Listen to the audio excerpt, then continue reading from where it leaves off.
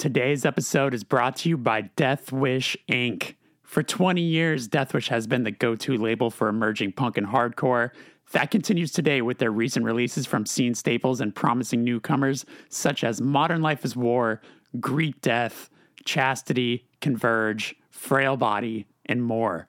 Get 10% off all Death Wish music and merch in their store using the link deathwishinc.com/thefirstever, which automatically applies the discount and filters the site for only items included.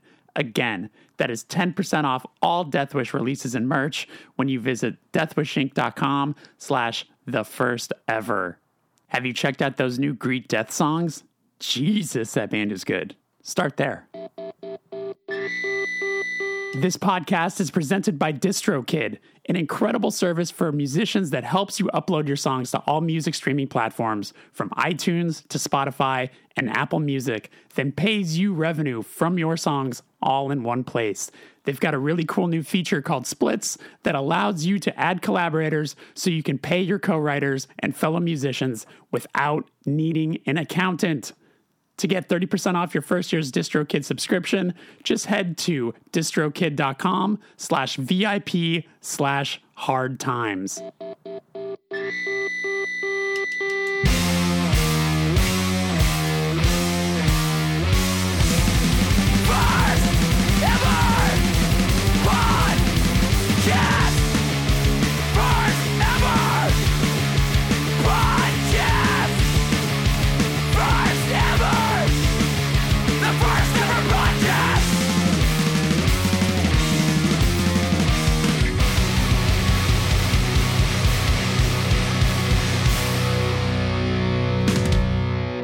Hello, and welcome to the First Ever Podcast. I am your host, Jeremy Boehm. If this is your first time here, this is a show where I interview artists of all kinds about the first experiences in their art form that led them to where they are today.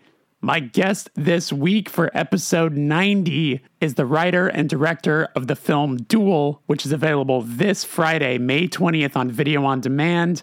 It stars Karen Gillan and Aaron Paul, and it's about a woman who opts for a cloning procedure after she receives a terminal diagnosis, but when she recovers, her attempts to have her clone decommissioned fail, leading to a court-mandated duel to the death. I saw this film opening weekend and I had a great time. I'm a big fan of his film, The Art of Self-Defense, which was the first thing that I saw of his. He also directed a film called Faults, which is absolutely worth seeing. I've been wanting to talk to Riley for a while. We have a lot of mutual friends, and this was a really good chat. And I want to let you know that there's a bonus episode available right now where Riley answered questions that were submitted by subscribers. You can hit up the Patreon at patreon.com/thefirsteverpatreon to hear that. And depending on the tier that you subscribe to, you can submit questions to upcoming guests, and I have a lot of good ones on the books. There's a Discord channel, there's bonus radio episodes. We're doing a lot of stuff over there. If you want to support the show, it would help out oh so much.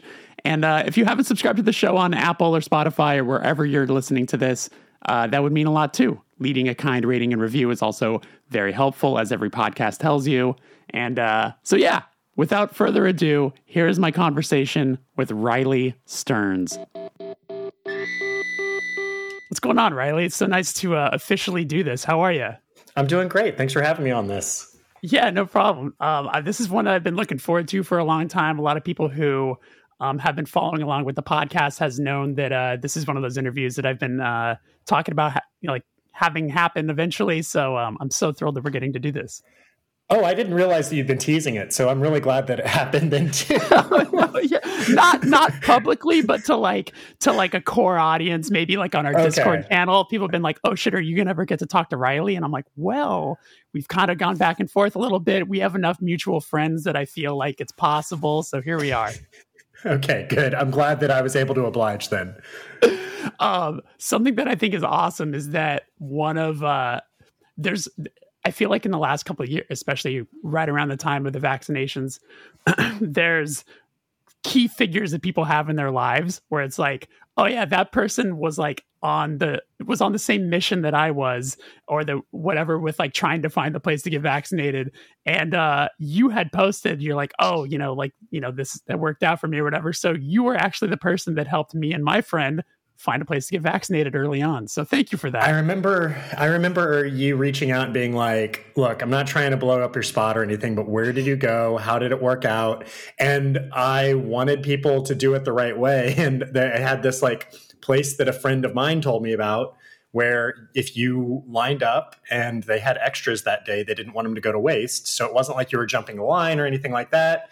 And you ended up getting vaccinated at the exact same time as my producer, Aram, who produced Duel. So you guys met in line, I think, and yes. My name got used a lot apparently in that line. Yeah, exactly. I feel like that what you described is exactly it, because there was that line of like, obviously I want to do this the right way. I'm not, there's people who are like going into low income neighborhoods and there's a lot of problems that people were having with doing that. Exactly. So with how you described what you did, I was like, okay, this is the person who I'm going to bug. So, what is it? 2 years later, a year and a half later, thank you again for the assistance.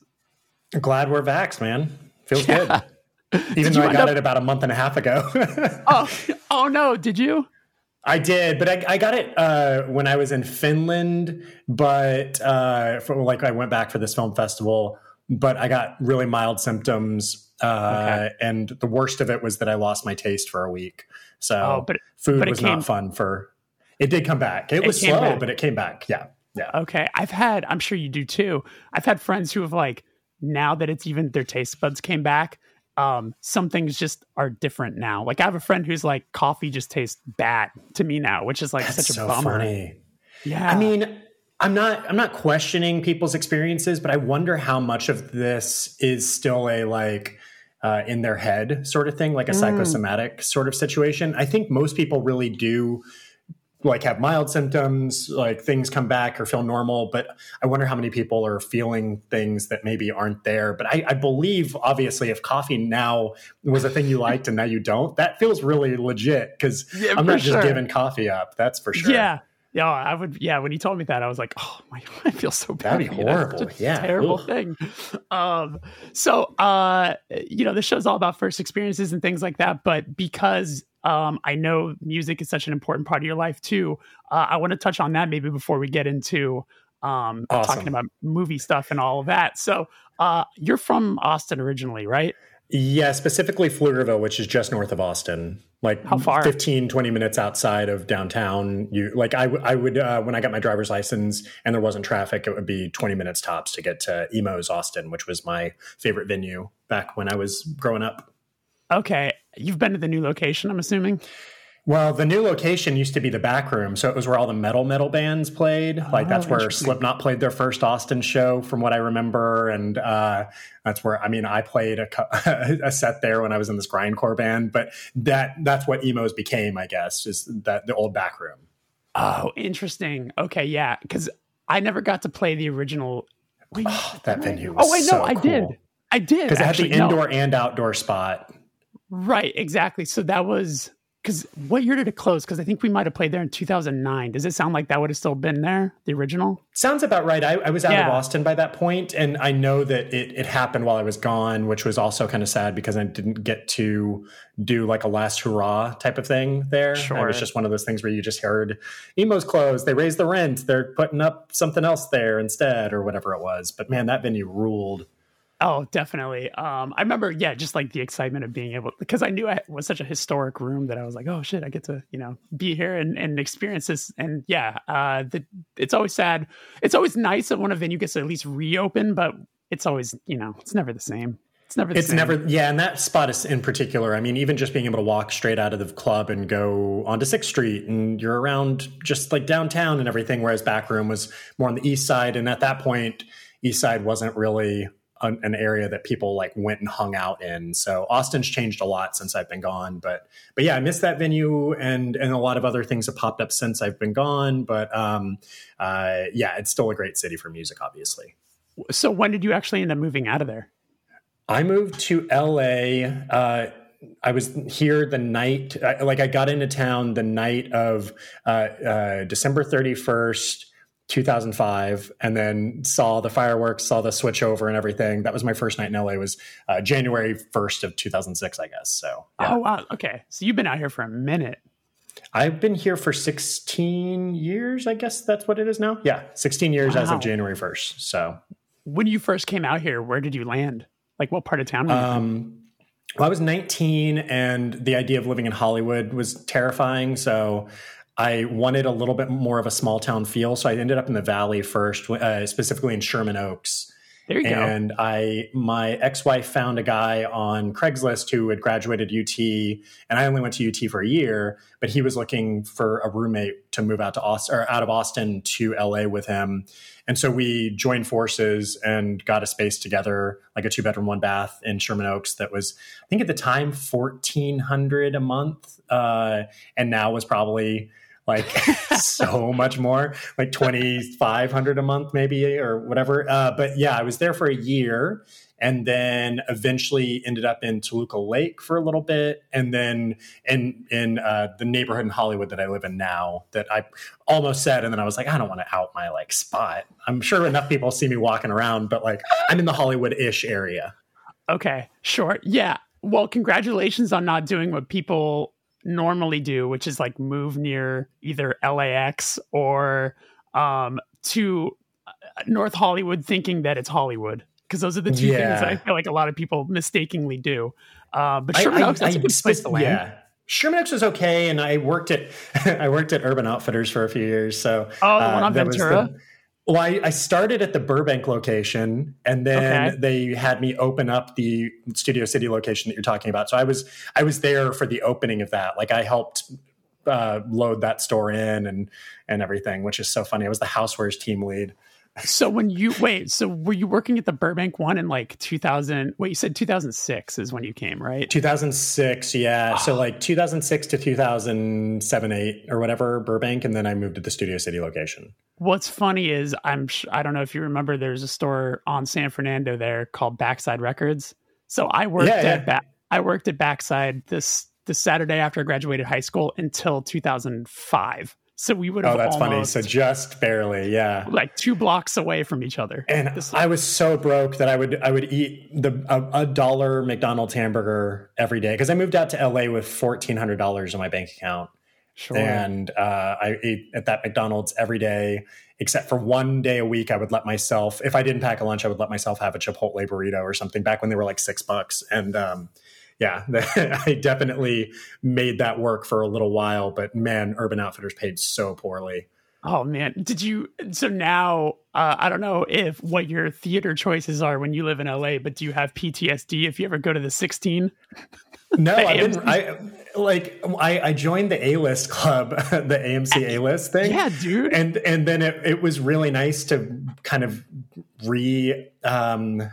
establish a relationship with Burbank again and hit up all the spots. I still haven't been to the one that's like the smallest of the 3, but the one in the mall is great, and then the 16 is preference usually. But there's a lot of good spots to like grab a beer beforehand with friends or something. So we were doing that for a while, and then Omicron, I think, kind of messed it up again for some of my friends. But yeah, I want to get back to watching more movies in the theater again.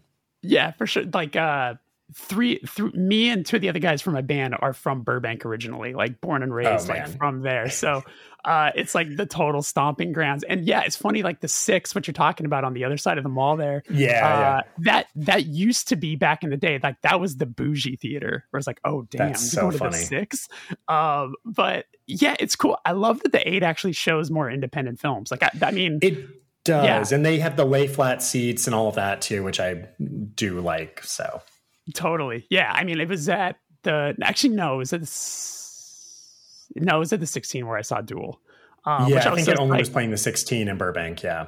Yeah. I was so thrilled that was going to end up playing there. Like I didn't know how wide the release was going to be for the film. Like I was expecting to go to the Laemmle here in Glendale because I'm in Glendale, and I was like ready to go there, and I saw it was playing there as well. But I was like, oh shit, is it the AMC? I'm about to fucking I'm about to lay They back. put it on a pretty big screen at the AMC 16 from what I remember, and then it was only there for a week, or maybe even less than a week. I think some people even got notifications that their tickets that they purchased ahead of time were not going to be honored. They were going to like refund their tickets, and that they were putting some other movie on there that was making more money. So yeah, we didn't get that big of a push theatrically. I don't think my distributor really minds though. Their parent company is AMC. And so AMC Plus is where it's going to end up for a while. So I think that's, at the end of the day, that was fine for them. But Okay. I'm glad some people got to see it in a theater. Yeah. I mean, I'm any chance to go to the theater I'm going to take, and especially to support that film. Me and a few friends always ran out to that. Quick music though. So you just mentioned you played in a band. Talk to me about playing in a band. What did you do? What was your thing? You said grindcore band. Well, yeah. So, and it's weird. So I was always kind of like the solo. I was a bass player, and I was kind of the guy who, because my closest friends, we would try to start bands that would never work. And I think none of us were good enough at taking the lead and really writing. So anytime we would jam, it was always just like chaos and never was fun. And, but I had a middle school that I went to called Pflugerville Middle School. And then there was a middle school called Parkcrest.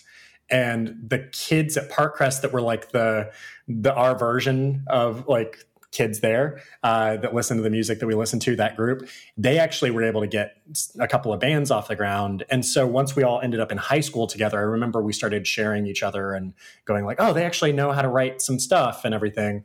And this one band sort of formed called $25 Massacre that was a grindcore band that got pretty popular in Central Texas. And I never recorded with them, but their bass player, Adam, ended up leaving the band at one point, or can't remember what the circumstances were. They were still friends with him, but they asked me if I would play some shows with them. So I would do stuff in Central Texas, and anytime they would go on tour and do something further out because of school and work and stuff, I would just like, I wouldn't play with them. They would just go without a bass player. But wow, I was never really an official member, but there's definitely footage of me somewhere that exists, which is so funny. I directed a music video for them that was the first thing I ever tried to make something for. And it's on YouTube and it's awful. But it's not under my account. Somebody like ripped it, and it's as pixelated as can be. But it was me buying a video camera and going like, I want to direct some stuff. And so you can still see a $25 Massacre music video with my name at the end of the credits, which is very funny to me.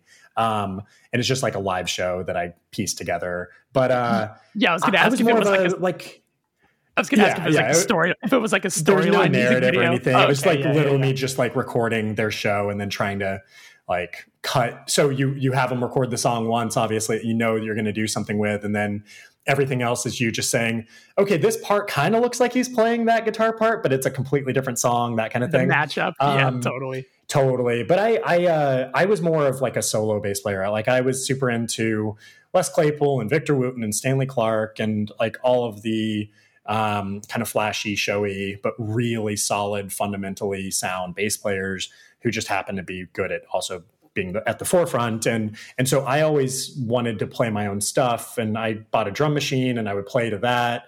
And then I had like 6 songs worked out, and I've only got 3 of them still somewhere on a hard drive. But I never ended up playing a show. But the goal was sort of like a one-man band thing at one point. I thought I would be able to do that, but I'm glad that never happened, because I think it would have been a pretty big failure. But it's funny that I still have some recordings, though, that I'm able to listen to and go like, I mean, you were kind of figuring some stuff out. That was kind of cool. But yeah. Do you feel like that's an itch that you're ever going to scratch? I mean, I still play, but I don't play with the intent of writing. I've realized that over the years that it was always really hard for me to write music, but the second I started writing scripts, I felt like that came pretty easy, which is funny because I'm so passionate about music and so into it, but I never really had that thing where it clicked in the sense that like I found the people that I was going to work with or tour with or whatever it would be. And as an adult, I've wanted to write music, but I also feel like I've got enough hobbies. And so I love listening to music, and I obviously do the movie thing. And then I've been training jujitsu. I started skateboarding recently. So I saw, I'll continue to like noodle around, but I'm not like I don't have any delusions of grandeur that I'm going to be some touring musician at some point. Did you ever have the thoughts of trying to score your own stuff, whether it's like your shorts or anything like that? Like, was that ever an idea? No, because I'm not good enough. And I like, yeah, but it was always fun. I think the thing that I love about the scoring process is that I can talk to people in a way like a musician would talk. And so I feel like composers feel comfortable talking to me. I feel like even if I don't know exactly what music theory sort of aspect is going to make this certain thing better or feel more like in line what I'm with what I'm looking for, I can say what I'm trying to get out of it, what the feeling is, and give an idea, and then they can take it and go like, oh, I know what you mean. And then, so somebody like Emma Ruth Rundle, I can talk to her in a certain way, and she's able to go, okay, I know exactly what you're looking for. I'll be back. And then she sends something back, and I'm like, oh my God, that's perfect. So, yeah. Right. And that's got to be nice for them too, because I think nothing so. Nothing is probably worse than someone who's not at all musically sound to try to just be like, no, like more like, moody. We'd be like, well, what the fuck does that mean? mean? Some director friends of mine are very open about the fact that they have to put more faith in their composer because they don't really know how to talk about that sort of thing. But I think the ones who have done at least a few movies, you learn things, especially when you work with the same composer over and over again. It helps bring out those nuances that you're looking for. And I think people get more comfortable. It's like if you're learning a language and you can kind of speak it, but not really, you're afraid to talk to that person who speaks that language fluently because you feel like you're going to get embarrassed about like saying something wrong. And then after you do it for a little while, you go like, oh no, it's just like anything that you can do to help them, or even if it's the wrong word, but it gets you into the right sort of trajectory. I think that that's all helpful. So just being able to communicate is important. Absolutely. Yeah, that makes sense. So let me hit you with the first question that I thought I'd ask you, which is when you were young, what was the first film that you connected with that I'm sure you've been asked this before, but like excited you in the way of like, oh shit, this feels like something obtainable or something that like I would like to try my hat at? A few things come to mind. First, I'll preface it by saying I grew up in a house that wasn't really a movie watching house. And so I found it pretty late. I would say that I was probably 17 when I really started watching movies as more than just entertainment, like kind of realizing that there's more going on, and that movies don't have to just be pure popcorn films. They can also be art and stuff. So I found certain things along the way that I responded to. Like I remember watching the Steven Spielberg Duel, Duel, on TV one time. And that movie started as a made-for-TV movie, and eventually they ended up doing a re-release as a theatrical thing. So I watched it with the commercial breaks and all of that were kind of baked into it and it was designed for. And I remember just being like, this is so great. And I'm just like, this is an older movie and I kind of like it. It's not even a new movie, and it's got more going on than a bigger budget thing might. I don't know. It's just something about that really stuck with me. And then a movie that also stands out as like an early thing before I really started getting into movies was Suburbia. That was based on a play, and then it's just like kids in a small town and it's them hanging out, and a kid comes back to town and like there's some animosity because that person's gotten famous. And I just remember also being like, I think it was a Bogosian play maybe. Anyway, that one really stuck with me, and just again going, there's not a lot happening here in terms of big things. It's just people talking, but I really, really liked that and was like, oh, that's cool. But again, that was before I ever wanted to make anything. I would say that the first thing that I saw that I felt like was attainable and in the line of making me kind of find new things that I hadn't really sought out before was Lost in Translation, when Sofia Coppola's film came out. I remember watching that on DVD on a whim, renting it from Blockbuster and being like, oh, maybe like this is cool. I heard good things. It was in an indie section. And then watching it and going, oh, wow, this is really special. And I feel like, again, there's not a lot happening, but it's all about all the stuff that's not happening that's more important. And I loved Bill Murray in the film, and Scarlett Johansson, and I remember watching that one the next morning before I had to turn it back in. It might have been like a 2-day rental, so maybe I watched it like the next day or whatever it was, but I hadn't really done that much, and so that one really stuck with me. And then I was on a mission to find more indies. Like that was the goal, but I didn't know that there were good indies and bad indies. I just assumed that every indie was good. And so I started realizing that, oh wait, like not everything in this sort of low budget space is good.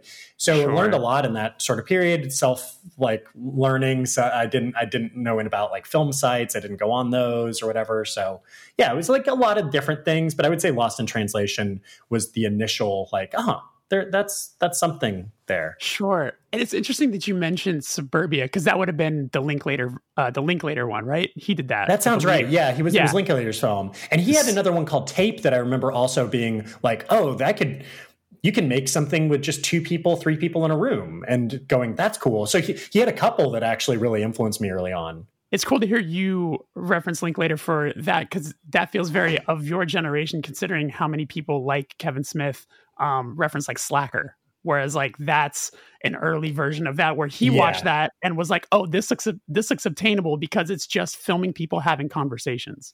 And I was too young to fully understand Slacker, whereas I felt like he was trying more narratively sound things by the time that I got to him. But like I can so totally look back and see why Slacker was so inspirational to people too. Absolutely, absolutely. And then what you're saying about Lost in Translation makes so much sense too, because again, that's of that era where, God, something I was just thinking about when you were saying that is, you know how like there's these movies that come out that, like say a movie like A Quiet Place, where I look at that as like, I call it like soft horror, or like horror kind of for everybody, where like, you know, I feel like that's the perfect kind of movie for like a 14-year-old or a 13-year-old to watch and then be like, oh, like it's not too scary. And now I want to kind of find horror movies on my own. Like it's kind of like family friendly horror. Yeah, exactly. I feel like that was of the era of like maybe Garden State, where like you would see Garden State and you'd be like, wow, this is different than what I'm normally seeing. But then that takes you on a path to find more of the indies of that era. And I feel like for those people, a lot of them probably found Lost in Translation around that same time and was like, oh my God, this is what this could really be. And then hopefully found Virgin Suicides and all that sort of stuff. Definitely. I would say like Garden State was definitely something that I watched and probably wasn't like as in love with as some other people, but I really, again, it was one of those things where you go, you don't have to like follow a 3-act structure. And like, you can just like, I remember just the younger, more, the younger person that I was trying to figure things out and not understanding the like right process to go about something.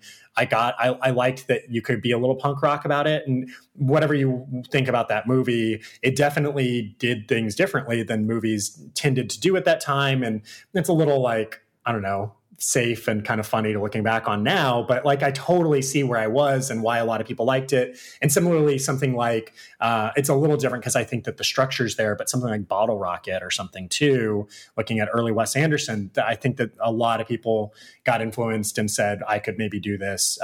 Even Bottle Rocket the short, I remember finding that on like an early, maybe like Kazaa or something like that that I downloaded and going like, oh man, this is the same movie, but it's just shorter. That's cool. You can do that. You can start with a short thing and get a bigger thing out of it. So yeah. Right. That's probably this is probably a question I would have asked in a little bit, but this is a good time to it. Because you've made so many shorts and because that's such a common thing that happens with the shorts that you had made, was there ever a motivation to turn one of those into a feature? I never really thought of the shorts as being the way to get to a feature. It was almost more just tonally try to be in the same realm that you want to be.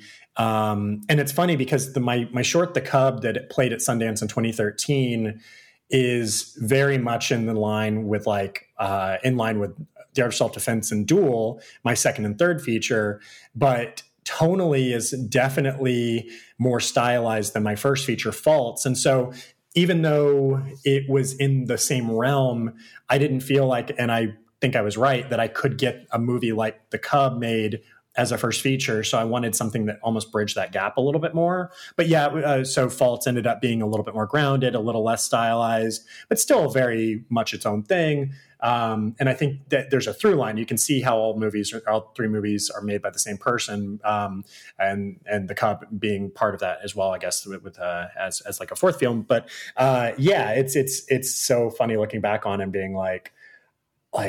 Well, I guess not funny. A lot of my friends were looking at saying like, how do I get my feature made? I want to make a short. And that was just never on my mind. And then a lot of those people never got to make their feature version of anything. Whereas I didn't put too much stock in it. So I could kind of just go and do the next thing and didn't have to have it be literally based off the short. Or like a lot of people like, Damien Chazelle, for example, he and other people I knew were doing things where you would make a scene from a movie as a short.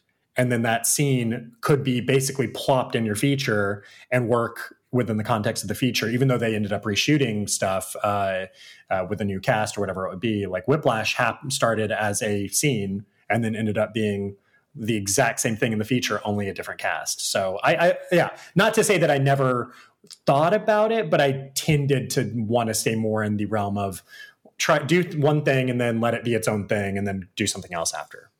Totally. Yeah, I interviewed Jim Cummings a couple weeks ago, and like the opening scene of Thunder Road, like that was the short that he had made. Perfect example. Exactly. Yeah. Love that scene. Yeah. Oh, it's so good. It's so good. Today's episode is brought to you by Anchorfish Printing. Hey, are you in a band? Do you run a label? Or maybe you just want to make some merch for fun? You should hit up Anchorfish Printing. They've been taking care of bands for over 15 years. I first met the owner, Michael, when my band Touche Amore started, and he was our go-to guy. You can visit what they have to offer over at anchorfishprinting.com. You can hit them up for all your merch needs, whether it's screen printing, embroidery, or maybe you just need some stickers. Mention the First Ever Podcast and get 10% off your order. Let me hop back to some more first questions. This is probably a tough one, but do you remember the first movie that you saw in theaters?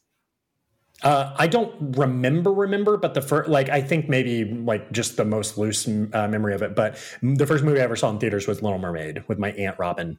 She took me when I was 3 to go see Little Mermaid, and I think I did okay from what I've been told. Yeah, but that Little Mermaid was the first one I saw in theaters. Awesome. I'm 35, not to date myself too much, but yeah. Yeah, no, I mean, and rightfully so. I feel like that was the pure era of Disney cartoons. It makes total sense. Yeah.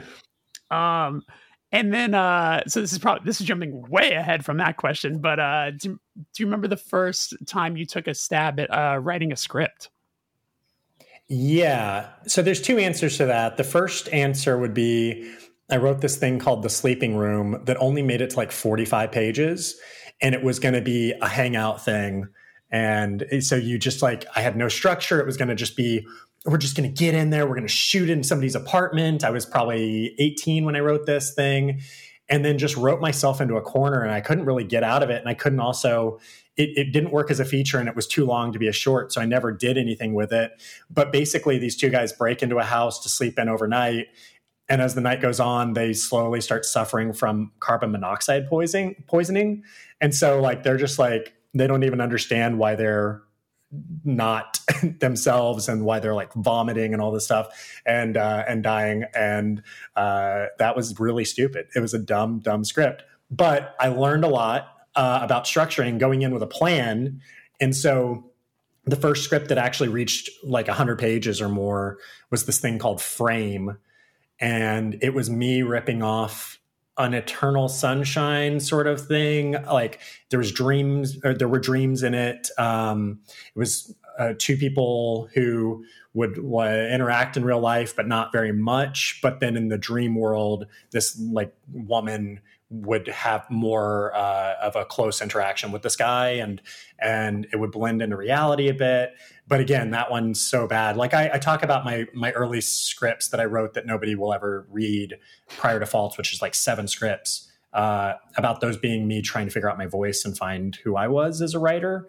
And each one I was sort of just copying another writer. So I have my like Kaufman script that I was kind of ripping off. I have my Tarantino script that I was kind of ripping off him. I have my ex did Scott Pilgrim, so I was really into the Scott Pilgrim script, and I'd read that early on, and so I was ripping off like Michael Bacall and Brian O'Malley and Edgar Wright with one script, and yeah, I went through so many rip-off phases, and then finally kind of pinpointed what worked best for me. I feel like that's probably beyond common, though, right? I mean, yeah, it's got to be common in music too, I would imagine. Like early on, everyone's like, you're trying to copy Korn or whatever it is. And like, then you kind of evolve and you find new things and stuff. But yeah. When you start, like, especially then, I'm sure at this point you're a lot more, maybe focus isn't even the right word, but maybe focused, but whatever it is, like, do you now know before you start a project, like, this feels like something I can put my full self into? Or do you think of an idea sometimes and think like, I don't know if that's a whole movie? And do you like talk yourself out of stuff like that? I talk myself out of stuff more than probably anybody I know. I feel like a lot of my friends are good at stockpiling ideas, and I think I end up throwing things away if I can even remotely talk myself out of it. So if I latch onto an idea and I'm actually going to write the script for it, I've basically not been able to tell myself why I shouldn't do it. And I think that it's good in the sense that I feel like I'm good at keeping for myself the quality high, and it may not be quality for other people, but for me, it's like I'm setting a good bar and a good like benchmark for what I'm trying to achieve. But I think it can also be a detriment because I think I'm sometimes too quick to throw things out. Sure. And I can't even imagine that could be a really tough hill for sure. And what about when you are writing something, maybe something you got pretty far into, and then you hit that block? Like, do you have things that you do to help that you can come back to it to like overcome that? Or how does that play out for you? I think luckily I haven't hit that because I tend to be pretty structured in the way that I write, and I plan a lot. I card everything out that I write. So I go through and I write every scene on a card. I structure that out. I make sure that that's sound. And then when I feel good about where that's at, then I go in and I do a more in-depth outline, but then still leave spots for discovery in the script writing process. But what's great about that is that as I go through the script and as I'm writing, I know where I'm at all times. So I never get to that block sort of point. If I've ever caught myself going down a path that feels maybe wrong, like that happened on Faults. I wrote 10 pages one day, and then at the end of that day said, I don't think this is right. I think that I'm writing myself into a bad place. And it followed the outline, but the outline was pretty sparse in that section. And I think I went down the wrong path and had a character do something that I don't think was helping the movie. And it kind of went down a different area, and I just knew it. I kind of knew it.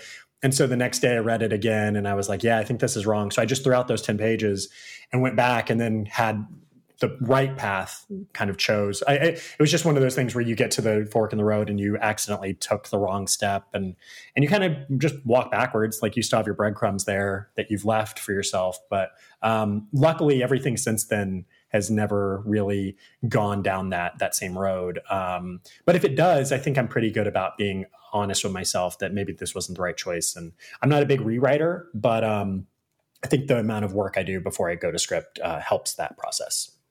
Let me ask you this, because this is something I've never thought about till you were giving that answer, which is how much does how you're feeling yourself in a day play into what you're writing? You know what I'm saying? Like if you find yourself, funny example, but like hangry, you know what I'm saying? Like, yeah. Or maybe you're just, you're bummed out about something that day, or maybe someone, fucking cut you off in traffic right before you got to where you're going to go right, or something like that. Like, do you have to, again, corny as it sounds, like be in sort of a Zen-like mind, like a state of mind to start writing, or how do you think about that? That's a great question. I don't think I've ever really thought about it. I don't think day-to-day stuff affects me in the way that I write, but like the way that a scene would come out, for example, or how it would feel. But I do think that obviously little things would maybe seep into it that you're kind of unconsciously doing. I think the bigger thing is that it affects your productivity. And so maybe I tend to write 10 pages a day or whatever, something around that, depending on the day. And there may be a day where you go, this just it's not feeling fun right now. And so I step away and I'll go, like, I wrote Duel, the newest movie in San Diego, the first part of the movie in San Diego. And I just got an Airbnb and just got out of LA and did something different. And there was a day where I was just like, it wasn't even that I was feeling bad. I think I was just tired.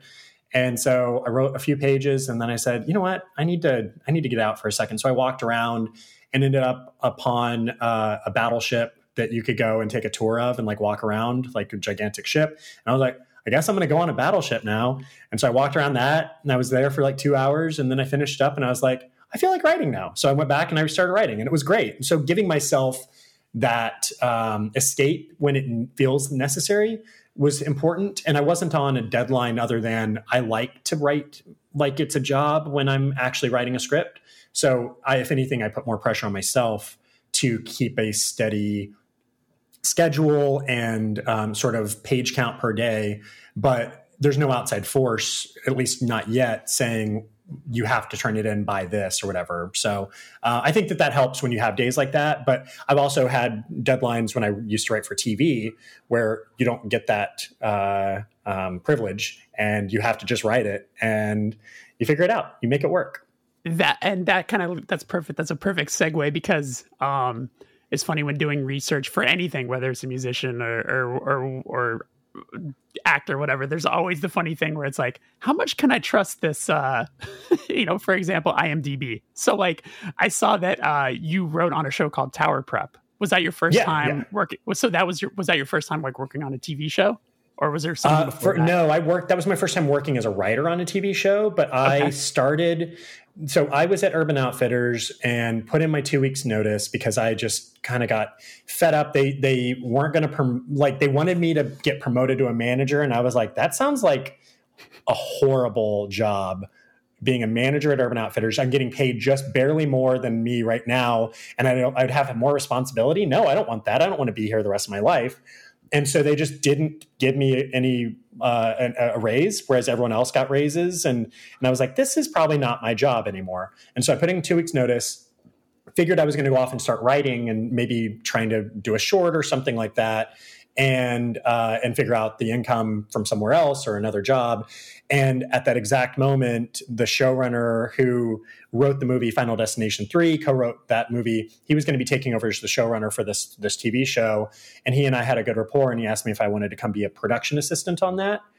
So I was a production assistant on Bionic Woman for NBC, which is very funny now in retrospect. I learned a lot about how rooms work, how writers work together, dynamics, studio network notes, all of that stuff. And I picked up a lot of food for people and coffees. And after that show got canceled, I made a good enough impression on another EP there, and he brought me on for his next show that he was running as a writer's assistant. So I was more in the room, but on occasion I would still go and do the like chores or errands or whatever it would be, but we would switch off with the other assistants. And then that show got canceled, and he kept me on as his personal assistant for a little while. And then after a little while longer, that original showrunner who hired me as a PA asked me if I wanted to be a staff writer, if I had a sample that could get me the job as a staff writer. And I gave him a script for a movie, even though they tend to hire that kind of position off of TV scripts and pilots. But they took a chance and said, yeah, we'll hire you for this. And so I was a staff writer for this Cartoon Network show that was live action, an hour-long drama for kids, kind of like X-Men meets Harry Potter, but way less budget for both than both of those things. And that was a great experience. I really, really loved it. But by the end of it, I also realized that I wanted to be kind of creating my own worlds and directing those worlds as well. And once that show went off the air, I kind of focused on shorts from that point on. Okay. So, so I was like clicking around on YouTube, and one of the interviews that I saw, I heard you mention that first short and how you could look back on that and be like, I could tell I was young, like I was going for a horror thing. And it's funny. I watched all your shorts in the last 2 days, and I find it interesting that first short is like, there's a lot of different camera angles. It's like very, it feels very cinematic. Whereas the shorts then going forward were like two of them are just like one camera just straight on. Straight on. Yeah, exactly. Was that a choice of making it easier on yourself, or just like, this is the way to just tell the story easier? Like, what was the inspiration for that? I was experimenting with how a camera could also play into the tone. And so the straight on stuff, and then not cutting on a line, like in most movies that you see that are naturalistic, you have cuts that happen in the middle of dialogue, and then it goes to the next person, and then it cuts back to them before they finish talking or whatever it is. And it's a little bit more free. I really just wanted to implement style over it. And I felt like when you cut at specific moments, I was finding that I was punctuating a joke a little bit better. And so all of that really just came out of what's the best thing for the humor of this short and the tone of this short. And it happened to be sort of that straight on centered framing, very specific like pace of the cuts that I found was working best for me, and was just really fun and fulfilling. And I feel like the short Cask, which I shot in my garage for, I think I spent $200 on that whole thing. That thing was fun to do, but it was so low budget and so just experimental that it really fed into wanting to do something a little bit more serious. And that's when the Cub came around, and that I think I did a better version of what I wanted to do with Cask with the Cub. And obviously it worked out well because other people tended to like that short, and it led to the first feature and everything. But yeah, you look back at Magnificat, that first one, and it's pretty all over the place. I think it's like, I don't think it's horrible, but I don't think it's good either. And I purposely took it offline. I think it's still pretty easy to find if you want to, but like, I don't like that short very much, and I look and see so many issues with it. It's like a demo that gets out. Like, I was going to say the same thing. Totally. And I mean, like, I couldn't listen to that Godspeed demo-ish, like first release that just came out a couple of months ago, because I know that they don't want that out there. And like, they tried for so long not to have it out there. And I kind of weirdly respected that and know what that feels like. So I never listened to it, but I imagine that that's sort of the similar feeling of going like, I'm glad it exists and I had that learning experience, but it doesn't relate to me or represent me at all. If anything, it's going to do you a disservice to watch it. I think you're going to get stupider if you do. Totally. No, I hearing you talk about it now, like that's, I was saying to myself, I was like, yeah, it's like a band making a demo, and then that's for you to hear and you to grow from. Yeah. But not everyone gets Stephen Tobolowsky to be on their demo, which is pretty wild. That I don't know. In retrospect, why the hell that guy did it? I mean, my ex-wife is the lead of that short, and she reached out to. There was a podcast, an early podcast that I would listen to here and there with David Chen of Slash Film, and he would often have Stephen Tobolowsky on there to talk, like to tell stories, because he's this like great storyteller, and he's been on so many projects. And so I remember Mary DM'd David and said, "Do you think you could put us in touch with Stephen?" And I guess he said yes. And then Stephen read the script and said, yeah, I could do it. And so it was a day of filming for him. And then in retrospect, just like my first thing that people know about, not necessarily a great role. And in some random apartment in, I want to say that was Koreatown or something like that. We didn't have permission from the other neighbors. So there's like Stephen Tobolowsky in this staircase shouting obscenities, specifically the C word, very loudly. And nobody questioned it, and he didn't question it. He just went for it. But I think I learned a really good lesson on that set, which was he asked for notes, and I gave him a very specific note about like, maybe just like close your eyes a little bit more as you're saying this thing. And he goes, yeah, no, I'm asking for like what are you looking for? What are you trying to feel? I don't want the result. Don't give me the result. Give me like what you're going for. And I had to like get Mary aside and say like, what does he mean? Like, what did I do wrong? And she's like, just just don't tell them specific things that you want. Say what you're overall trying to achieve and what the feeling is. And that was a really good lesson for working with actors, especially in my early part of my career, was not giving them a result. Instead, working as like a collaborator and saying, let's try it this way or this way. And then in future films, I was able to be a little bit more specific again with certain actors and say, do it exactly like this. And they're like, awesome, cool, I can. But Steven was great. I still just don't understand why he did the short. Well, I mean, what you described is perfect because, yeah, it sounds like the perfect example of learning experiences. You learned a lot from that, obviously. But yeah, when I watched it, I was like, oh my God, my boy from Groundhog Day just said the C word. Man, he's screaming, man. Not what you expect coming from like this joyous, lovely like, man, that guy's in Wild Hogs. It's so crazy. But maybe that's why he wanted to do it. He thought that would be fun or whatever. And I think I reached out to him I want to say that we asked him if he would do faults, and he immediately was like, I'm busy. No. So it didn't work out, but I love Chris Ellis in the movie. So it's fine either way. It's funny. I made little notes for each of the shorts. So the one, it's cask. Has how you say it? The C-A-Q-E. Yeah, cask. It's a French word. I mean, I'm acting like I know exactly, but I call it cask. I'm in a band called Touche Amore, which is Italian and French, and it makes no fucking sense. So I love it. I'm with you. But anyway, my only note for it was how hard I laughed when she says, "Get off my plane." Oh, good. Thank you. That's funny. Coming up with phrases that would be funny in another language was like the most fun part. I think my favorite one is, and I think the internet's memed it a lot, especially Mary's fans, was "I will stare at you with my teeth," and then she smiles really big. I like that one a lot too. That's good. Yes. The Sandra Monavion. That's the "Get off my plane." I love that. I think I just rewatched Air Force One or something right after that. Or understandably, yeah. As soon as with that hit, I was like, pretty good.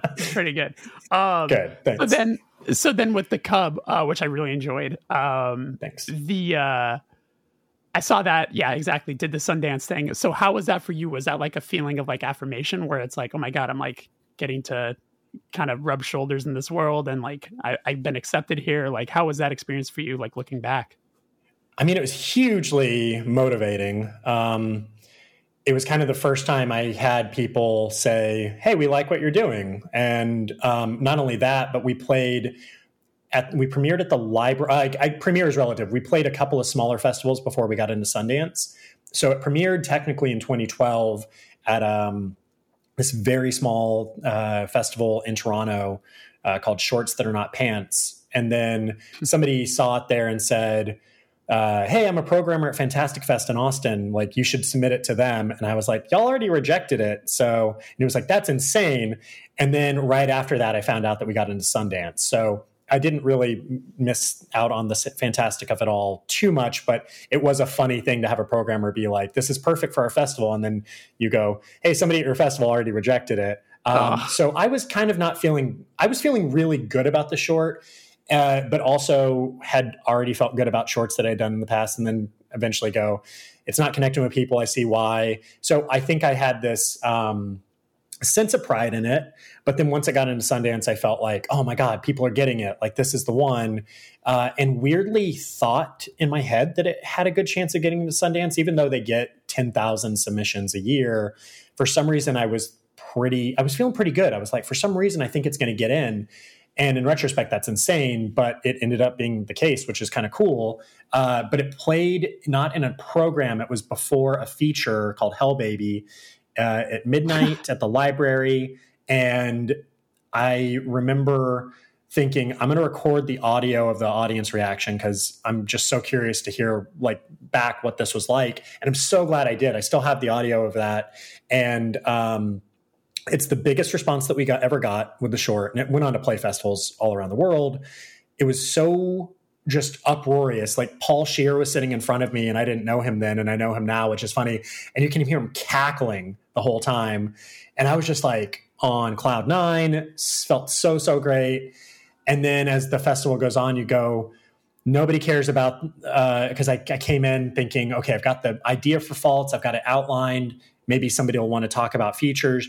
It ended up just being more about the short. And I kind of resigned myself that, okay, well, this is cool, but back to the drawing board, back to starting on the next thing. And then at the end of the festival, Keith and Jess Calder at Snoot Entertainment reached out and said that they saw the film and that they would love to meet back in LA and talk in a couple of weeks about other ideas that I had, maybe for like a feature or something. And so it ended up being a fruitful experience at Sundance, regardless of the fact that I think just going to a festival like that and being around other directors and having the experience of showing your thing live to a bunch of people, regardless of that, that aside, having come out of the festival and then met people who actually could make my movie and who ended up actually making the movie. It was a life-changing experience. Oh, that's incredible. Yeah, and I saw like Vice was involved with it too. Was that just like did you submit that to them and then they like how did? No, yeah, they came on after. My manager set me up with them and said that they are releasing. At that point, they were releasing shorts on their YouTube page. Okay, so he goes, "I got you $1,000. Vice would have a 3-year exclusive for online screening, and they'll let you keep it on your Vimeo too." And I go, awesome. So I only lost, well, and I guess I lost is relative because I did a Kickstarter for the Cub and I think we made $5,000 for the Kickstarter. And so it ended up being 4,000 was the loss or whatever. But they were programming some really interesting shorts at that time. And then they would also do an interview with you. That was the first time I ever did an interview and actually talked about something. And I feel like it's very obvious that it was the first time I've ever been interviewed about something while watching that too. And then what was funny about the Vice of it all was that in the comments, it was just like literally every comment saying, "This is the worst piece of shit I've ever seen. Fuck Vice. Vice sucks. You guys make the worst shorts." And I'm like, they didn't touch it. Like they just are programming it. But people hate that website for some, for some reasons I get, but like they were shitting on some 26-year-old filmmaker's film and saying Vice like makes the worst stuff. And I'm like, they didn't do anything. Yeah. It was just funny. It was a good learning experience. Oh, totally. So then when you ended up doing the first feature, forgive me for not having the timeline right in front of me, but like how much of a gap was there between the Cub and then Faults getting made? I came back and wrote Faults, started Faults the day after I got back from Sundance, wrote it in 2 weeks, and then pitched it to Keith and Jess at Snoot at a lunch that we had and gave them the script 3 days later. And then a week or so later, they said that they wanted to make it. And then, so that was all in the span of like February, into February, maybe they agreed that they were going to make it. And then we were shooting the movie like 6 months later. So It was fast, really fast. But I'm really happy that it ended up being that fast because sometimes things get stalled if you wait too long or another movie comes around or the weather changes or whatever it is, you lose an actor. So we were really fortunate that they not only wanted to make it, but they wanted to make it right away. I think at one point they were making The Guest around the same time as us. And at one point they were going to make ours before The Guest. And I want to say that we're having some casting issues with some of the like side characters. So they ended up going off and making The Guest in New Mexico. And then what was really, we were trying to find our lead actor. And so they went off and made The Guest. And then from set sent me a photo of Leland Orser from behind the director's monitors. And I was like, oh yeah, he's our lead. Like he would be perfect. And so we cast him based off of the fact that The Guest happened. So it all worked out for a reason. Yeah. Interesting. I love the casting of him. I feel like I can't think of another actor who captures a freak out more than that guy. Cause it's like anyone who's seen Seven knows the freak out. Anyone who's seen that specific freak out and the Alien 3. Yes. 3. Is it 3 or 4? What? It's 4. 4. It's 4. 4 because it's 3 is Fincher's. That's right. Yes, yeah. 4 is the Amelie director. I can't exactly. Say his name. Jean-Luc something. Anyway. Yeah. If I had it in front of me, yeah. Yeah. The again, guy with the French band name can't say it off the top of his head. But yeah, his freak out in that when he learns that the alien is inside of him is the same level. He brings it up to that level. So yeah, he's such a fun character actor to always see appear in something. I actually only saw Faults for the first time earlier this year. and I really enjoyed it. I thought it was really, really fun, and dark. And I was curious if, when you were writing that, like, did you have any sort of like connection to cult, religious, like that type of thing? Like maybe even, not to assume, but like growing up in Texas where religion is a lot more intense. Did any of that play into the inspiration for making that? I wish I had a more interesting story, but no, I knew I wanted to do a cult movie. And then around the time that I was brainstorming ideas for a feature script that would pertain to cults, Martha, Marcy, May, Marlene came out, Sound of My Voice came out, several things in that sort of space. And so instead of focusing on the cult itself, I thought, well, maybe let's look at the deprogramming aspect of it. And that's when I really kind of was off to the races. So I had this initial idea for a man is deprogramming this girl for her parents, and then came up with the idea, not to spoil anything, that where the movie would end. And then I was like, okay, that's the movie. And so that one really felt like it came pretty easily once I got that initial sort of idea for it. But yeah, no. I mean, I was always fascinated with cults when I was growing up, but no specific stories of me. Like, my parents aren't religious. I told my mom when I was 3 that I didn't believe in God, and she was like, okay. Anyway, don't forget to brush your teeth, like that kind of thing. Right. And yeah. So it wasn't really a religious pressure-filled family at all. But I have always been fascinated by people who control others, and specifically through religious sort of means, and thought that could be an interesting space for a first feature. And I really liked that with the deprogramming aspect, it allowed me to shoot something at one point. I thought, well, I need to be able to write this to take place in a space that I could foreseeably shoot in on my own and produce on my own, even if I don't have a production company involved. And so the idea of having it take place in 1 or 2 motel rooms was always there too. But I'm really glad that I didn't have to produce this on my own. And yeah, got some good help there. I mean, you have such an amazing ability to make the most out of limited environments. You know what I'm saying? Where it's like, yeah, it's like, seems how many days, how long was that shoot? Faults, I think once it was finished, ended up being 18. Okay. We had a pre-light day in there, so maybe you could say 19, where in the middle of the shoot, when we switched to our soundstage that we built the motel room sets on, because I don't think a lot of people realize that, but we did actually have a soundstage that we shot on for that. Oh, interesting. And, we were able to get an incredible deal because they wanted more indie productions to shoot in this one facility in Compton. And so we got a really great deal. We built our sets on there, but my DP wanted a day to come in and pre-light everything so that we wouldn't have to literally light everything every time we came in. It's all set in stone and then embellish here and there. So I think it was like 19 technically, with a day in the middle where I was able to kind of relax and go visit the set and see how things were looking. And then we got rid of a day at the end. So yeah, I would say 19. And then the last day we were able to also put the talk show scene that we taped for the movie where Ansel is interviewing this former suicide cult member, or I guess the cult itself commits suicide and she leaves before that happens. We were planning on doing that after production, like at another time. And we were able to squeeze that up and get it on the last day. So we shot everything in those 18 days. Yeah.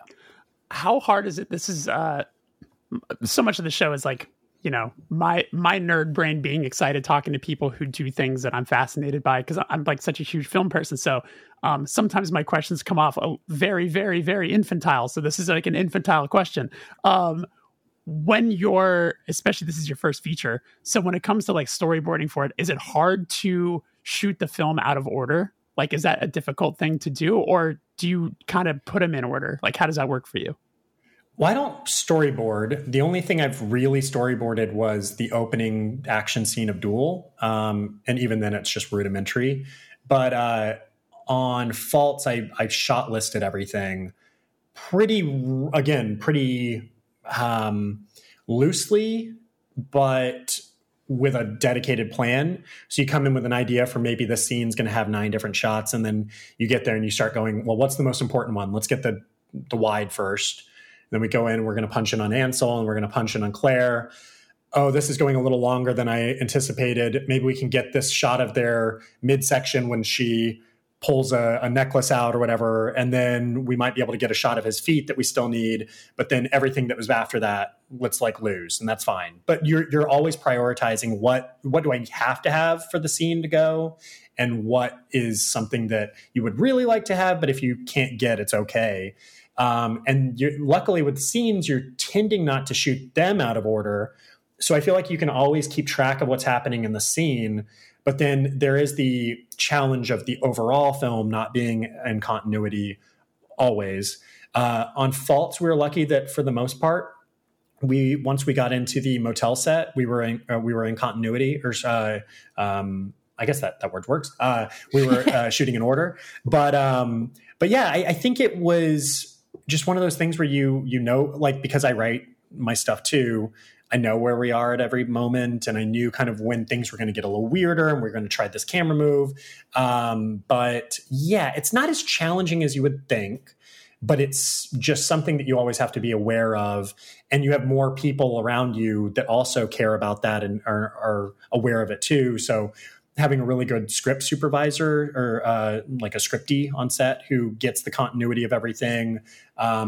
The actors always are asking questions, and it helps refresh you sometimes. They can remind you of something that the character's going to do that you forgot about in a weird way, like, and you go, oh my God, I'm so glad they said that. But I think if you lean on enough people on set, it's not that big of an issue. Okay. Are you pretty good at like giving up control in those situations? Like, I just put myself in your shoes where I'd be like I don't know that I'd fully be able to trust other people around me to make sure everything is right. You know what I'm saying? Even though that's what they are there for. Like, yeah. Like, was that ever a challenge for you to like be able to trust everybody else to make sure this goal is accomplished? Weirdly, no, because I'd done a few shorts by that point where you learn that people do have your best interest at heart and that they're there for a reason. And if they're not there for the right reason, you can tell. And so you don't lean on that person as much. But everyone, I just kind of, yeah, you trust the script that you had written. You trust, like I always say, that the writer version of me, I have to be very protective of what the writer decided, because when you're sitting in a room and you're writing this thing for a few weeks at a time and you've been thinking about it for upwards of a couple of years, you know why something is a certain way in that script, and you understand why it can't be another way. And on set, very often you go, oh, what about this idea? And you think about switching something up, and inevitably you're fucking up what the writer had already thought about and said, well, I can't do it that way because this happens or that happens later. And so that would mess up that plot point. And so very, very early on, I realized that I had to trust the script. But in terms of continuity, like just trusting that everyone else around you is catching some things that you're not catching. There's so much on your plate as a director. I think that if you don't relinquish some sense of control and some sense of other people have my back, then you're gonna pay. And totally. There are some directors who are able to keep it all like a million plates spinning at once, but I think most of us really lean on the crew that we trust. Totally. You answered a question a second ago that I had on here for a first experience for the short for the Cub, but I was curious. I wrote, what was it like the first time watching your first feature with an audience? Was that nerve-wracking? Was it exciting? What do you remember?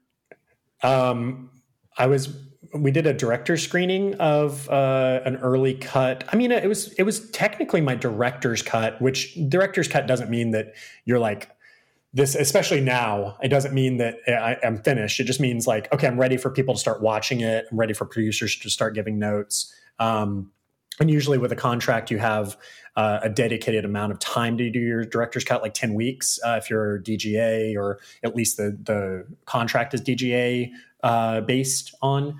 But we did our director's cut screening for a group of filmmakers, like David Lowery was in there, Evan Katz, who did Cheap Thrills, some people that Keith and Jess had worked with in the past, and like a bunch of really talented people and people who also don't work in film too, because you want some other perspectives, or maybe not that they don't work in film, but they're not like the director or whatever it is, some other editors and stuff. But I remember my editor and I, it was her first feature too, that she was the solo editor on.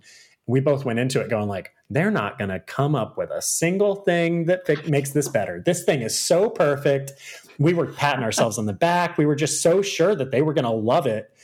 And then you're sitting in that room and there's this thing that you feel when you watch something for the first time with other people where you go, oh, I feel the air. I feel like the silence, that long take that you did that you thought had to be that certain way.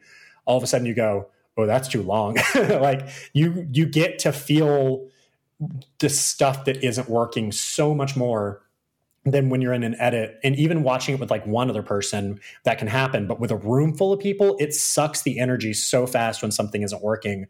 And so we knew that there were some things that needed to be fixed, but also then sitting afterwards and listening to people critique the movie and give it notes and talk about why they didn't like the movie even.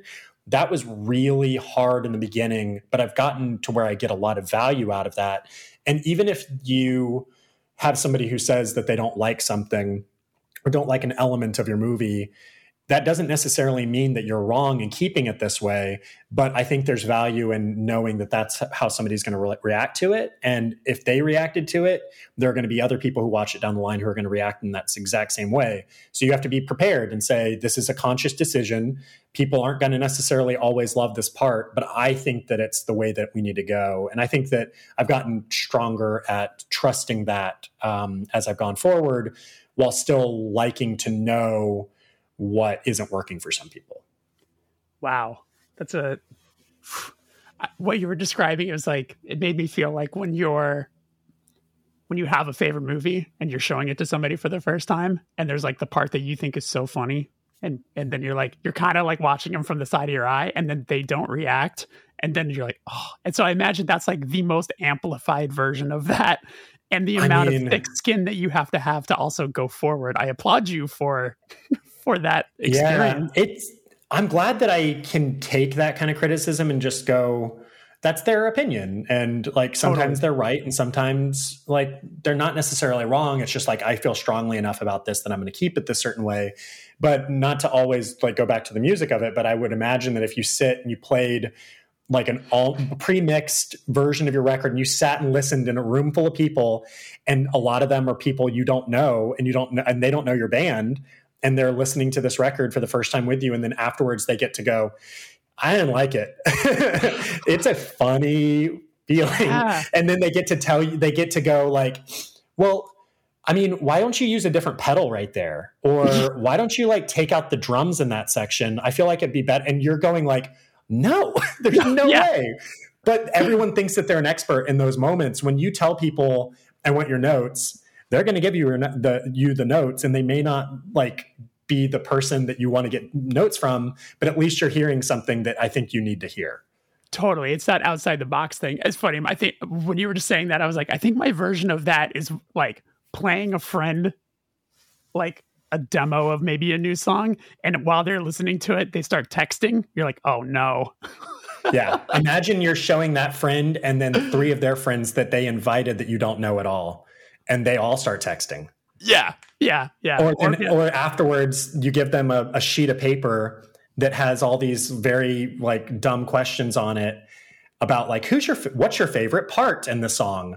Right. What is your least favorite part in the song? Everything's so leading. And so it's like, why don't you like this movie? And it's telling people to say, well, I guess I don't like it because of this reason, instead of saying, what do you love about the movie or what's working for you? That kind of stuff is more constructive. And then literally saying in it, like, would you give this 1, 2, 3, 4, or 5 stars? And then reading those things later on and it having 1 circled. A valuable thing that my producer on Faults told me, which I've used on every single thing after, is that with those sheets of paper that everyone fills out at these test screenings, if somebody gives you a 5 stars, you throw those papers away because nothing in their notes is going to make it better for them. We try to be pretty obvious about like, if you don't think this is a 5-star movie, don't put 5 stars down because that doesn't help us. But if somebody puts 5 stars, we throw those away. By that same token, if somebody gives it 1 star, we throw those away because anybody who's in the 1-star phase is never going to like your movie no matter what you do to it. We want the 2 to 4. That's what we're always looking at. And so hopefully not enough people listen to this that hopefully will go to a future screening or whatever and then kind of subvert the system that way. But yeah, you don't get any value from the 1s or 5s. It's always interesting. In the middle. Yeah, my buddy and I go to so many like the early screenings, like at AMC more often than than not. And you get the thing after that asks you to fill it out, and it's and it's like if you dislike something, they want to know every detail about what you didn't like about it, kind of a thing. And yeah, that's interesting to hear it from, and makes total sense.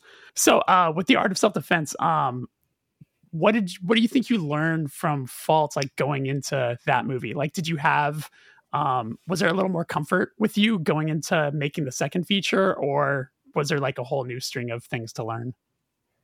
I mean, personal life, so many things are changing. I was going through a divorce at that time. So I think what was really valuable about that movie experience was getting to go and live in a world and go to like summer camp for several months in another state and just really bury my head and go, I'm going to make something and I'm going to do something that's different than real life. And so I think that was a specific point in my life. And I think that movie benefits from it in some ways and probably loses some things in other ways. But I appreciate where I was there. And I think that's interesting and worth mentioning. From a technical standpoint, from Faults to self-defense, it had been a few years since I was able to make something. So I hadn't been practicing as a director. Like I didn't make a short between that. I haven't directed any commercials. I hadn't made a music video or anything like that. So it was all back to the like thrown back into it. And the first day, I think I was a little anxious to get too many things. And we had a very, very busy day. And I think I overshot and then ended up cutting a bunch of it in the edit anyway. So I learned a lot that first day back and kind of said, okay, relax. Like, where are you? Where is this? Don't push yourself too hard. I think I had a similar thing that I was talking about earlier where I'd remind myself that you go in every day and you say, with this scene, what's the most important thing? And just check off the boxes, and you can work your way down the list. And at a certain point, you're not going to get everything, and that's okay. The main thing that I took away from Faults was that I could do it. And that's a really like basic answer, but it's so valuable going forward. I went into Faults being so afraid and going like, what if I fuck this up? And what if they lose money? And what if everyone hates this thing? And I think coming out of it, I realized, I can do this. And I do like the movie and everyone seems to be happy with the sale of it and all of that. And it was well received. So going into self-defense, I think I was able to trust that I could do it. Also, not even just in the sense of creatively, but in the sense of being able to physically keep up with the demands. Because it's not necessarily easy. You're doing 12-hour days. You're constantly using your mind. Everyone is constantly coming up and asking you questions that you always have to have an answer for. Even if you don't know in that moment, you've got to give them something, because the worst thing that you can do is be non-committal to something. I think it's important to just give people at least your gut instinct of what they need to be doing. It takes a lot out of you. So I think that going into Faults, I also just trusted that physically I could do it too. So sure. A lot of like little things, but I think that was probably the biggest element, was just trusting the process. And you guys filmed that did I read Kentucky? Louisville, Kentucky. Or as like, I think the first day I showed up, I said Louisville, and some Louisville, Kentucky person was like, yeah, it's Louisville. Like you basically, like the way I describe it is that you pretend you have a bunch of marbles in your mouth, and as you say the word, they're going to fall out. So you go Louisville. Yeah, the weirder you say it, the worse you say it, the more they're like, oh, cool. Yeah, this person gets it. This person's a local. Yeah, that's a cool fucking town though. I had fun there. Yeah. I haven't been there in a minute, but every time I've ever been there, like it's like a hip town, it's like, it's got all the things you want. Yeah. Good food, cool theaters. Yeah. Yeah. And it felt like a baby Austin in some ways. It's a good way to look at it. The kind of like liberal city in a state that's maybe leans a little bit more conservative. Everyone around us is cool. There was good food, bourbon, obviously. Like I had a good time when I was there. So what brought you there? Was it a budget situation? Was it like why Kentucky? My producer, Andrew Korshak, and his company NQ had made a movie there the previous year called The Clove Hitch Killer with almost the same crew that we ended up having on Self-Defense. And he was able to take advantage of a tax break that they have. They had an incentive there in Louisville that was very conducive to shooting a movie of that budget, which I think I can probably talk about it now. It's been so many years, but it was a $1.5 million budget that I think a lot of people think we had more than we had, but we made it work. Definitely could have used more, but the fact that the movie looks and feels as good as it does with what we had, I'm very, very proud of. But I basically told him I could shoot this anywhere that has a small town vibe to it and has that strip mall sort of feel and everything. So when he said Louisville, Kentucky, and he had a good experience there, he had crew that had a good experience there, I was fully on board. I said, yep, tell me when to fly out and I'll be there. So awesome. Yeah. The few things I've written down here. One of the things that I appreciated was obviously Full of Hell, who are mutual friends between us, but Asterisk as like the last little bit where I was like 5-second song. Yeah, I heard that. I was like, wait, I know that, and then I looked it up. I was like, were you like a fan of that band? Do you have that record? And like, you thought of it, like, how did you decide on that quick 5-second bit at the end? Well, it wasn't originally in the movie until we were in the color process. Okay. So I was a huge fan of Asterisk. I was a huge fan of like any band that was on 3-1-G basically, growing up. And also like Gabe Serbian, was a huge like influence in terms of just music that I loved. And so, yeah, everything that was on 3-1-G was amazing. And I remember the way that I found a lot of music back then was just going on to labels' websites and then clicking through every sample of every band. And I got to Asterisk and I was just like, oh my God, because I was a big grindcore fan and like, I love all kinds of stuff, but I just specifically loved their stuff. And there was this one song of theirs that I learned on guitar, kind of taught myself, or I guess on bass, and was obsessed with that. And I loved they released like 40 tracks on one compilation at one point. Anyway, huge fan of them. We're in the color process, and my producer, Andrew, who's also a fan of metal, said something like, it'd be cool if we did a like death metal logo for Self-Defense as like the end credit. And I go, that's actually a really good idea. Why didn't I think of that? Like, that's a great idea. So my DP, Mike, made the logo that we use in the movie while we were coloring. He was like working on that as well. And then when we had that idea, I was like, well, I wonder if we could put like one of those 5-second grindcore songs over it. And I started looking through everything. And because of the way that the movie talks about masculinity and like kind of, I don't know, as a comment on my feelings of not being as much of a man maybe when I wrote it, and like society's expectations of me. I loved that Asterisk's song Maneater was 5 seconds long and also was called Maneater. And I just, for some reason, was like, that's kind of cool. And so I put it over that. I was like, that's awesome. I think that works really well. Andrew reached out to, I want to say that he reached out to, why am I blanking on the bass player of The Locust? Why am I blanking on it? Justin. He reached out to Justin personally, blind, and said, can we use this one track? Justin was super cool. He was like, let me ask the band, but yeah, if you use it, I think we gave him $500 for it. And the band was super cool about it.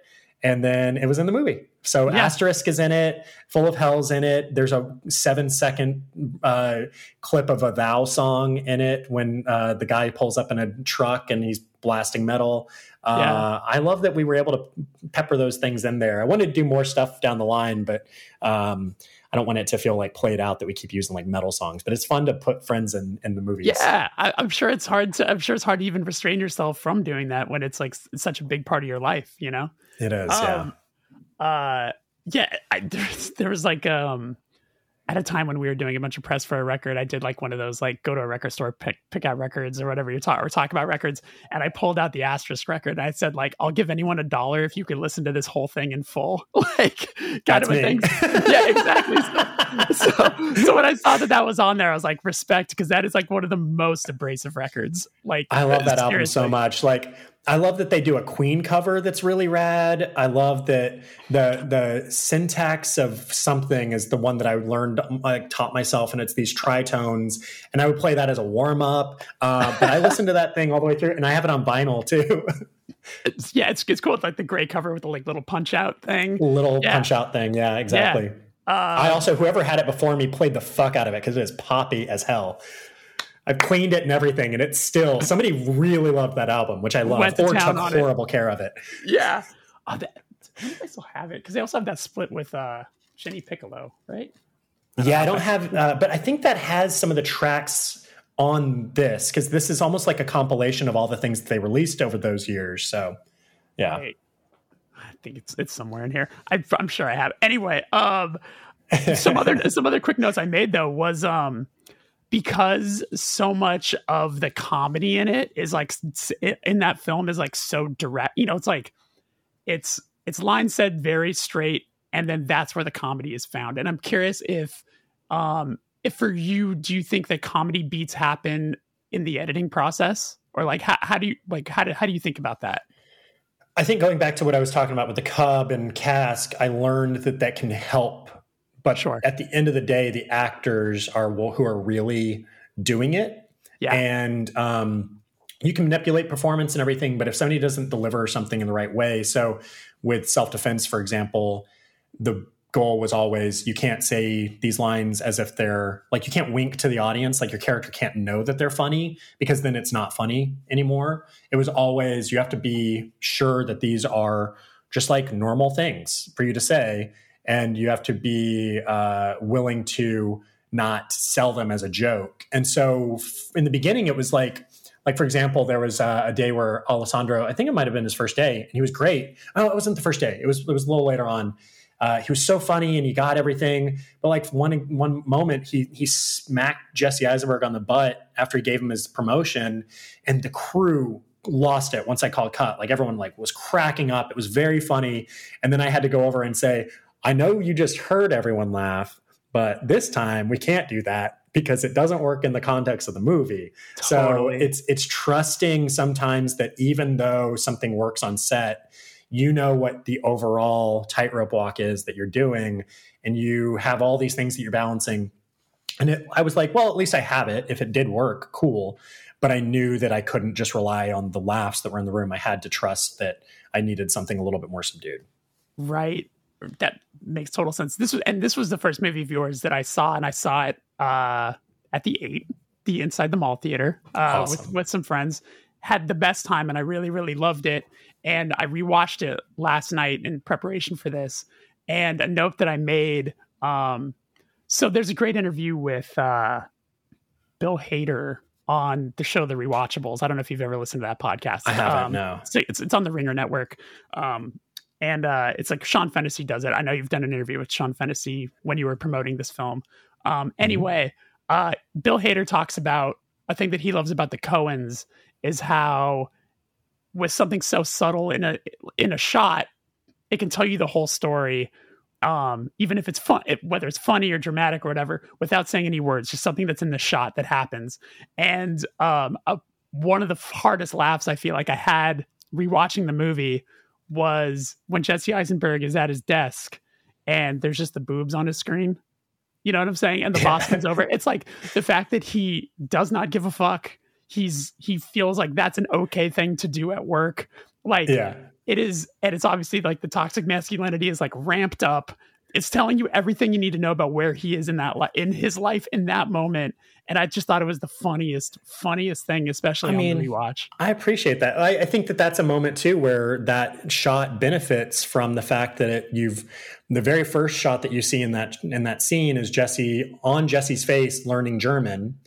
And then when the boss walks up, you turn around and you see the opposite side, and all of a sudden you get a sense of what he's also doing and that he's got these boobs on the screen. And so I don't think that would have worked as well if you just start with the boobs on the screen.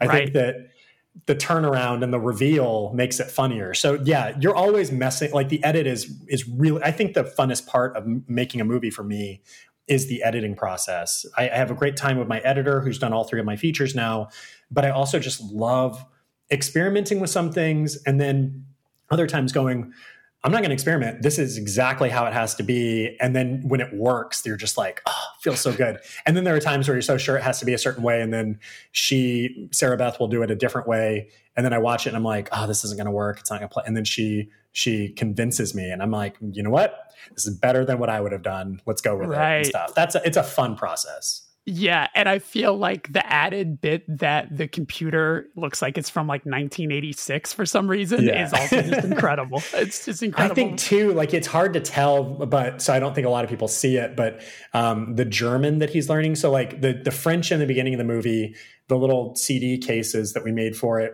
it's French for people traveling alone, which I think is very funny and sad. And then, because that's what he's prepping for. And then the German is called confrontational German. So like little things like that are funny to me too. Like the fact that there's actually a set on German that's for confrontations is funny to me. So well, I mean that fits into the universe that you created in that film too, where like it almost feels like everything is kind of in his head in a way where it's like, I mean, like his message machine yelling at him about clearing it, like, or like, you have no more messages. Making fun of him. Exactly. No one else has left you a message. Exactly. Just like poking him. Yeah. It's definitely, and I think my movies tend to have a bit of that in general, but yeah, Casey definitely gets it from all sides of at least in the first half of that movie. So now we can move on to Duel a little bit. And when, to go back to where we started here, when I was getting the vaccine, I was in line with the co-founder of XYZ Films who produced Duel. And I remember talking with him, nicest dude.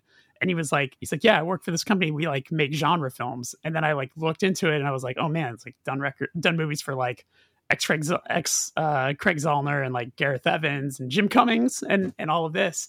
Was there like when I don't know how that relationship starts. Like, did they approach you wanting to do your next feature? And then however that relationship started, was it exciting to you getting to be a part of that sort of echelon of like cool independent filmmakers?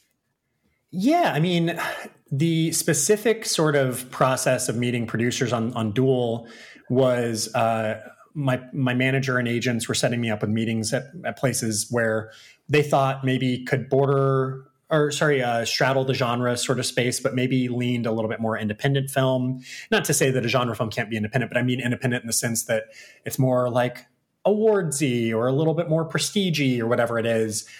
And I had a lot of companies that just didn't get it or got it, but wanted changes made specifically to the third act of the film. And I just went through all these meetings and was like, I don't think any of these people are the right people. And that's okay. Like, we're still going to find them. And I wasn't worried about it. And then it was Panos Cosmatos who directed Mandy and Beyond the Black Rainbow. He's a friend of mine. We were at South by Southwest the year that Self Defense played there. I think he was there because a friend of his was playing a little music set or something like that. So he came out for that. And he goes, hey, I'm going to go hang out and have lunch over by the Draft House South Lamar with Nate Balatin, who's RM's partner at XYZ. You should come. Like, they're good guys. And I go, okay, cool. So I went to this lunch meeting.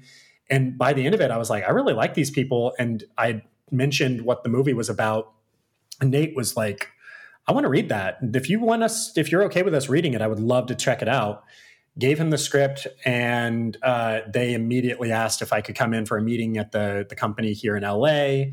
And I think my agent managers initially were not necessarily hesitant. They were just surprised because they're such a genre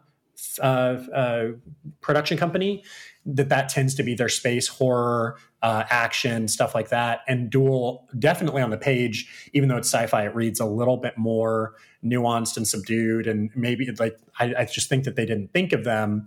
But I loved the enthusiasm of the company, and everything they were saying just felt good. And they didn't want me to make any changes. They wanted to make the movie I wanted to make.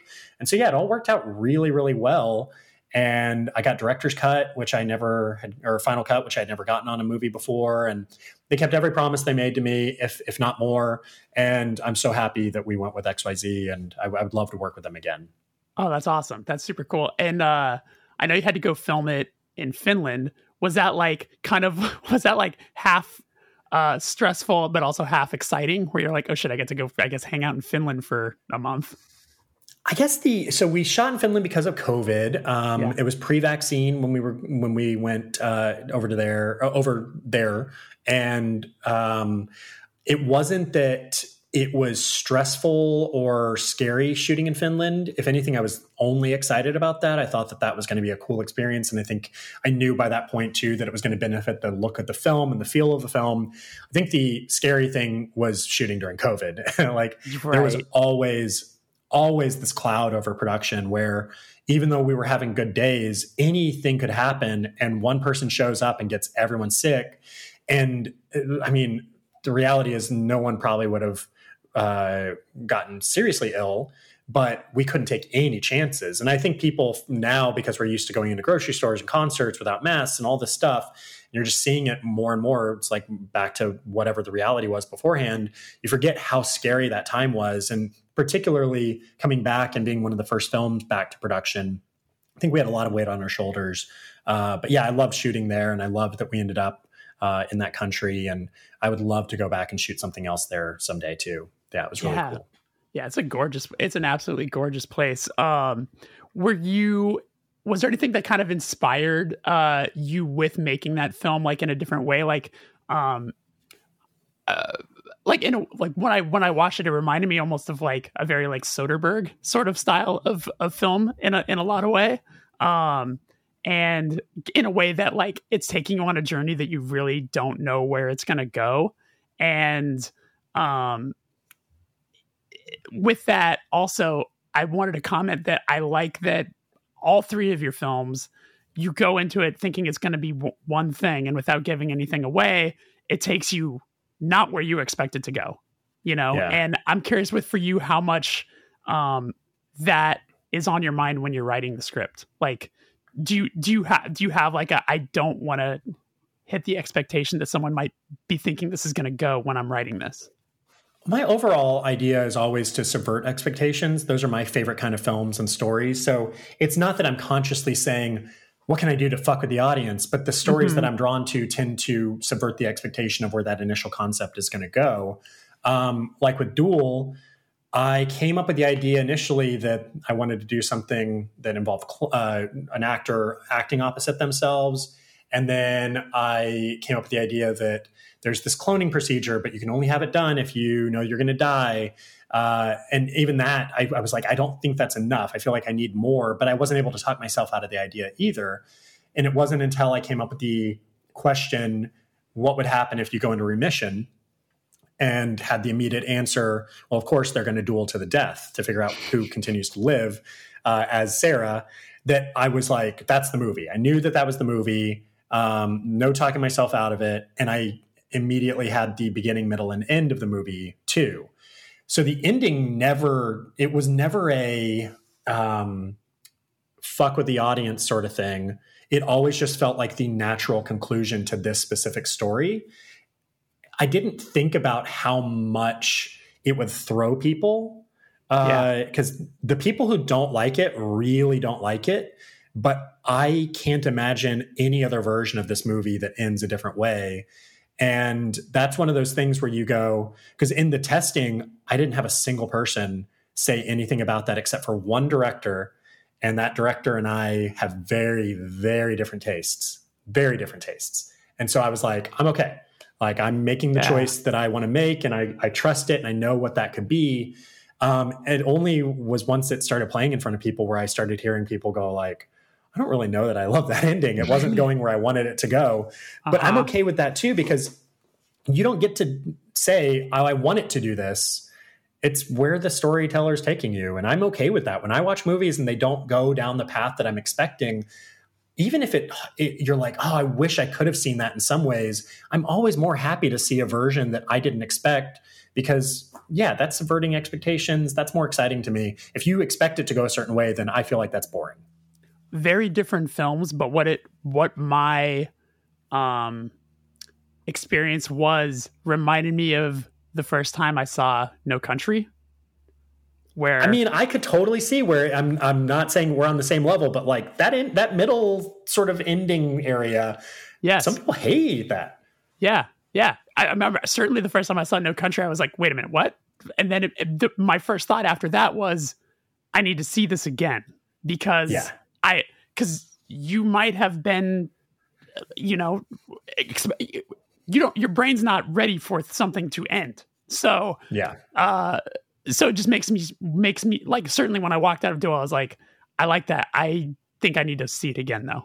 Like, I mean, that's a great thing. Yeah. And I was talking with a filmmaker friend of mine yesterday who I hadn't seen in a while. We went on a walk in the neighborhood and we got to talking about movies that maybe the first time you saw, you didn't totally appreciate, but that you got value from each time. Yes. And specifically, I consider Punch Drunk Love my favorite movie because I can watch it and find new things every time. And I just think it's so beautiful and underplayed and then like big at times. And the first time I saw it, I remember going like, fuck that movie. I hate that. I just didn't get it. Yeah. I was too young or too inexperienced and whatever it was, it just didn't connect with me. And it wasn't the movie I wanted it to be. And then a few weeks later, I remember going like, I kind of want to watch it again for some reason. Watched it again. I was like, I think I like this movie. Yeah. And then the third time I watched it, I go, I think this is my favorite movie. So I love that can happen. And the first time I listened to my favorite album is ISIS's for I guess not their first full length. It's Oceanic. Sure. And it was on Ipecac. And I remember that was a similar label to 31G where anything on Ipecac I loved. I was a huge Mike Patton fan, still am. And I bought that without listening to it at all. Just knew it was on Ipecac, put it on and listened to it all the way through and was like, I'm not into this album. I just wasted $20 or whatever it was. Yeah. And then the next night I listened to it again because I was just you're a kid and you spend all your money on it. And you go, well, I want to make sure that I get my value out of this thing. And then every time I listened to it, I realized more and more that not only did I really like it, like I loved it. And now to this day, it's still my favorite album. So I love when things do that. Totally. And it's fine. The few notes that I wrote for here, it was tougher to write notes for Duel because I saw it a couple weeks ago, and like the other movies are kind of more fresher in my head right now. Yeah. But I was curious with Karen. Is it Gillan? Is that how you say the last name? Gillan, yeah. With Karen Gillan, the like sort of like staccato rhythm in how she delivers lines. Was that? Did you have time to rehearse with that, or? Because I imagine that's something that you have to like get used to doing when delivering lines. Like how did that all come together? She did it on the day. I find that most of the actors that I work with tend to not really love rehearsal. That it loses a sense of spontaneity. Not that the movies are spontaneous by any stretch. If anything, they're kind of the opposite. They're very calculated. But even just saying lines for the first time, there is an excitement there, even if you're delivering it in a pretty flat, sort of affectationless sort of way. So Karen was in that similar boat where she and I had conversations ahead of time, particularly about the differences between the two Sarahs. But no, she learned on the day kind of with me and trusted me in the way that I wanted it delivered and ran with it and made it her own as well. So yeah, no, we didn't rehearse any of that. That's all her kind of figuring it out on the spot. The first day, she didn't have a lot of dialogue. It was more video chat, like waking up in bed, there's blood everywhere, that kind of stuff. Second day was where she was really getting into it. So she at least got to ease into it, sort of. Got it. And then this is just like a fun question, but when you look back on the experience now that you're some time removed from it, like if you were to try to pinpoint what your favorite aspect of making Duel was, do you know what that would be? I think, man, so many things come to mind. A big overall was I was excited to be around people creating again because 2 years of being locked down, or at that point, maybe a year and a half of being locked down and having that, even just best friends, not being able to see them because they've got a baby or whatever it is, an immunocompromised person in their house. I really appreciated being back on set with real people. And was something that I was as proud of as the script for Duel. scenes that I really loved shooting that stand out. There's a support group scene near the end of the movie that I absolutely loved. There's a little t-shirt cameo with Full of Hell in that. Just that coverage was really fun for me to do. And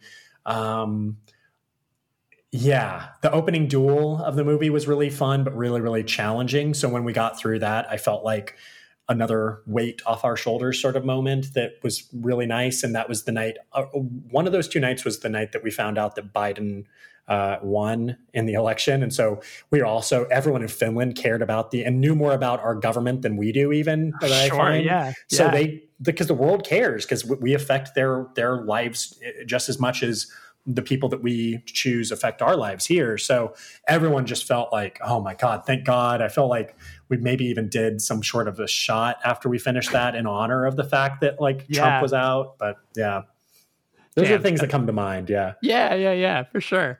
Well, shit. Let me hit you with the last question, which is, when was the first time that you felt like you were doing the thing that you've been working so hard towards? There's levels to that. I think I could say that being a PA in my first writer's room was something where you go, okay, this isn't Urban Outfitters. This isn't the 2 weeks that I did at Target when I moved to LA. I'm not working in a restaurant anymore. I'm actually involved with something that's creating something. But going back to the Cub and Sundance, I think hearing that reaction now that we kind of talked about it earlier, and I'm remembering just how elated I was. I had the flu, was trying to stay away from everybody as best as I could, but I sat in that little section of the audience and watched these people who are all hilarious and talented people laughing at something I made. That's something that I'll probably remember for the rest of my life. And I think that it was a hugely validating and encouraging moment. And it's why I tell people all the time to try to make shorts if you can. You learn so much, but you get these little pockets of experiencing something like that in a huge festival in front of all these cool people. And then you can go off and make something else again. And I liked that that short connected with people the way that it did. It was a cool experience. Fuck yeah. I appreciate it, Riley. This has been awesome. Thank you for hanging out with me and coming on. Yeah. Oh, of course.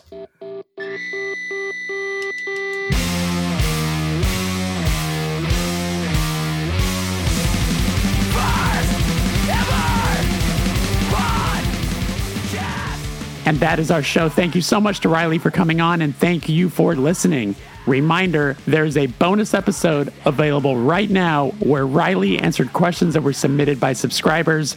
You can hear that by going over to patreon.com/thefirsteverpatreon. All right, take care of yourself, and I will see you next week. Bye-bye.